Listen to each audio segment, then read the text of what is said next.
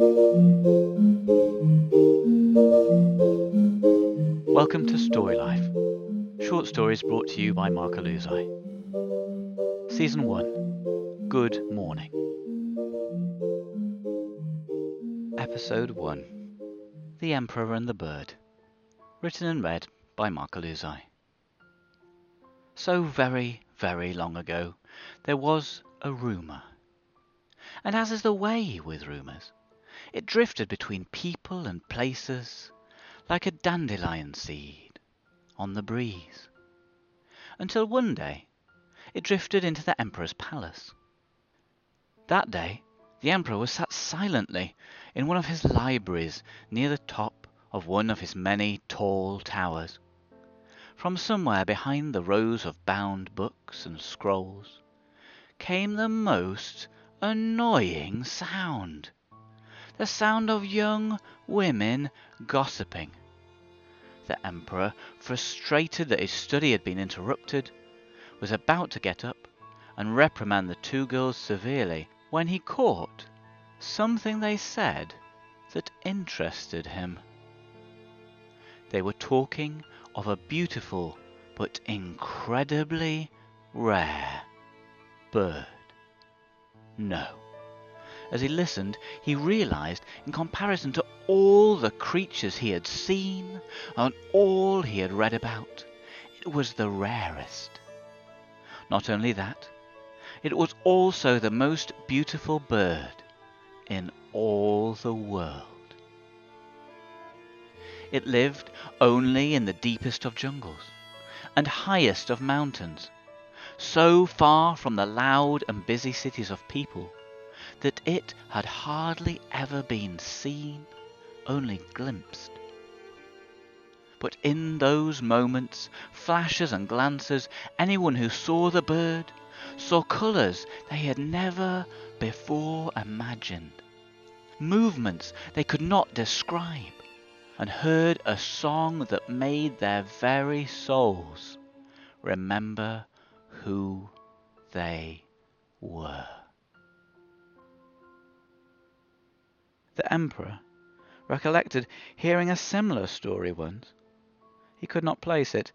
It could have been in one of the thousands of books he had read, or it could have been a tale his mother had told him as a child. It mattered not, because, he realized, he had to find the bird. He had to have it for his own. He had to possess its beauty for himself. Within days, he had mustered hundreds of men, horses, caravans, ships, camels, and chests of gold and jewels. The Emperor would not go himself, but would give a small kingdom to anyone who could bring the bird to him. The word travelled far and wide across the lands. The Emperor would pay a great reward for anyone who would capture this, the rarest of birds. Days passed, weeks, then months. The Emperor waited in his palace for the expeditions, only for them to return with nothing. Reports of sightings came in, but no bird. Then, one day, a small child from a remote village in the mountains walked into the Emperor's court, wearing dirty clothes and carrying an old, worn sack. As the little child walked in, the palace guards moved to stop him, but the boy only knelt down on the royal carpet and slowly opened his bag. The most incredible light shone out as he opened the pack. It almost blinded. The court went silent. No one could speak. The bird flew into the air and began to sing. People began to weep. The guards fell to their knees. All were bathed in the flickering, changing colours of undiluted beauty. Then something happened. A tiny thing, a rare thing, almost as rare as the bird itself. A tear. It slowly formed in the Emperor's eye. He could not blink. He could not look away from the bird. and the tear grew. It grew until it freed itself enough to run down his cheek, to disappear into the forest of his beard. In his heart, a faint memory kindled of joy, of hope, of love, of sorrow. The boy was given a small kingdom as his reward, and the emperor had one of his great rooms turned into a cage to keep this, the most beautiful bird in all the world. In the mornings, the emperor would go look upon the bird before he even got dressed. He would show the bird to visiting kings and queens. He would listen to the bird's song while taking a bath. At sunset every night, he would watch the changing colours play over the shimmering feathers of the bird. Then, one day, the feathers began to lose their sparkle. The song of the bird grew faint and became only silence. The colours slowly faded to a dull grey. The bird itself stopped flying and sat still on its perch.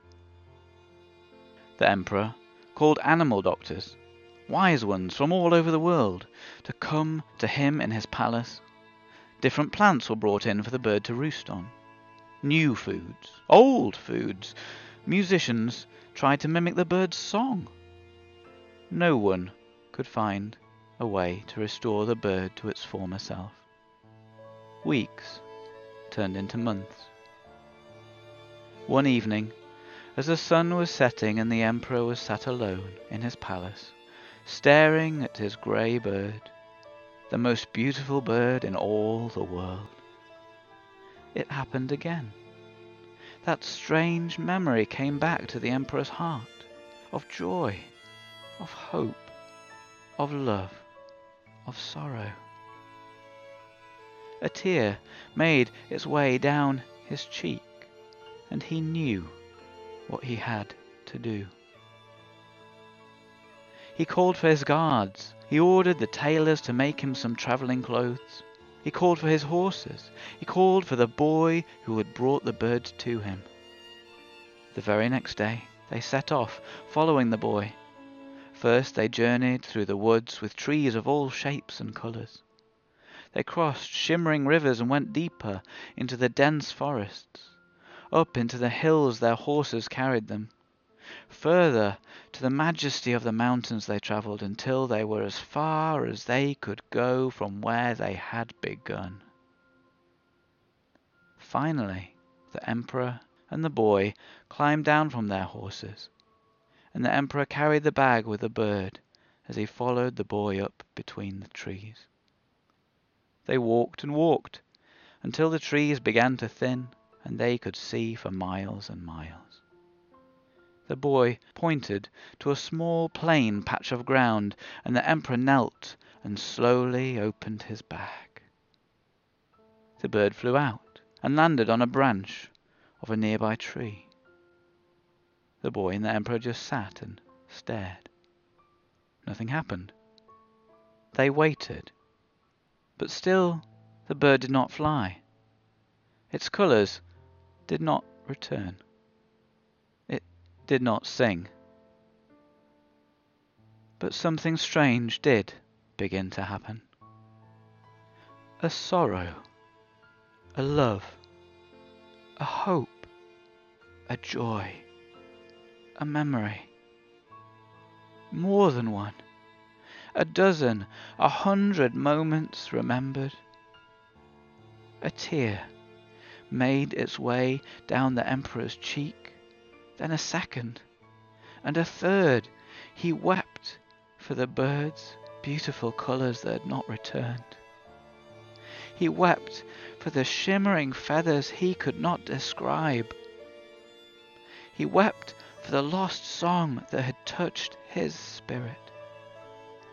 He wept for all that had been lost. He wept for the bird. He wept for himself. Eventually the time grew late, and the sun began to set. Still the bird had not moved. Still the colours had not come back. Still there was no song. Still the tears flowed down the Emperor's cheeks. Then the grey bird lifted its head and flew off the branch. It flapped its grey wings and headed into the sunset. The Emperor watched through his tears until the grey bird became only a speck. Then it was gone. The Emperor was left staring into the sunset. It reminded him of the days before, when he would sit and watch as the beauty of the sunlight danced off the shimmering feathers of the most beautiful bird in all the world. He sent the boy back to his men with this short message: I won't be coming back.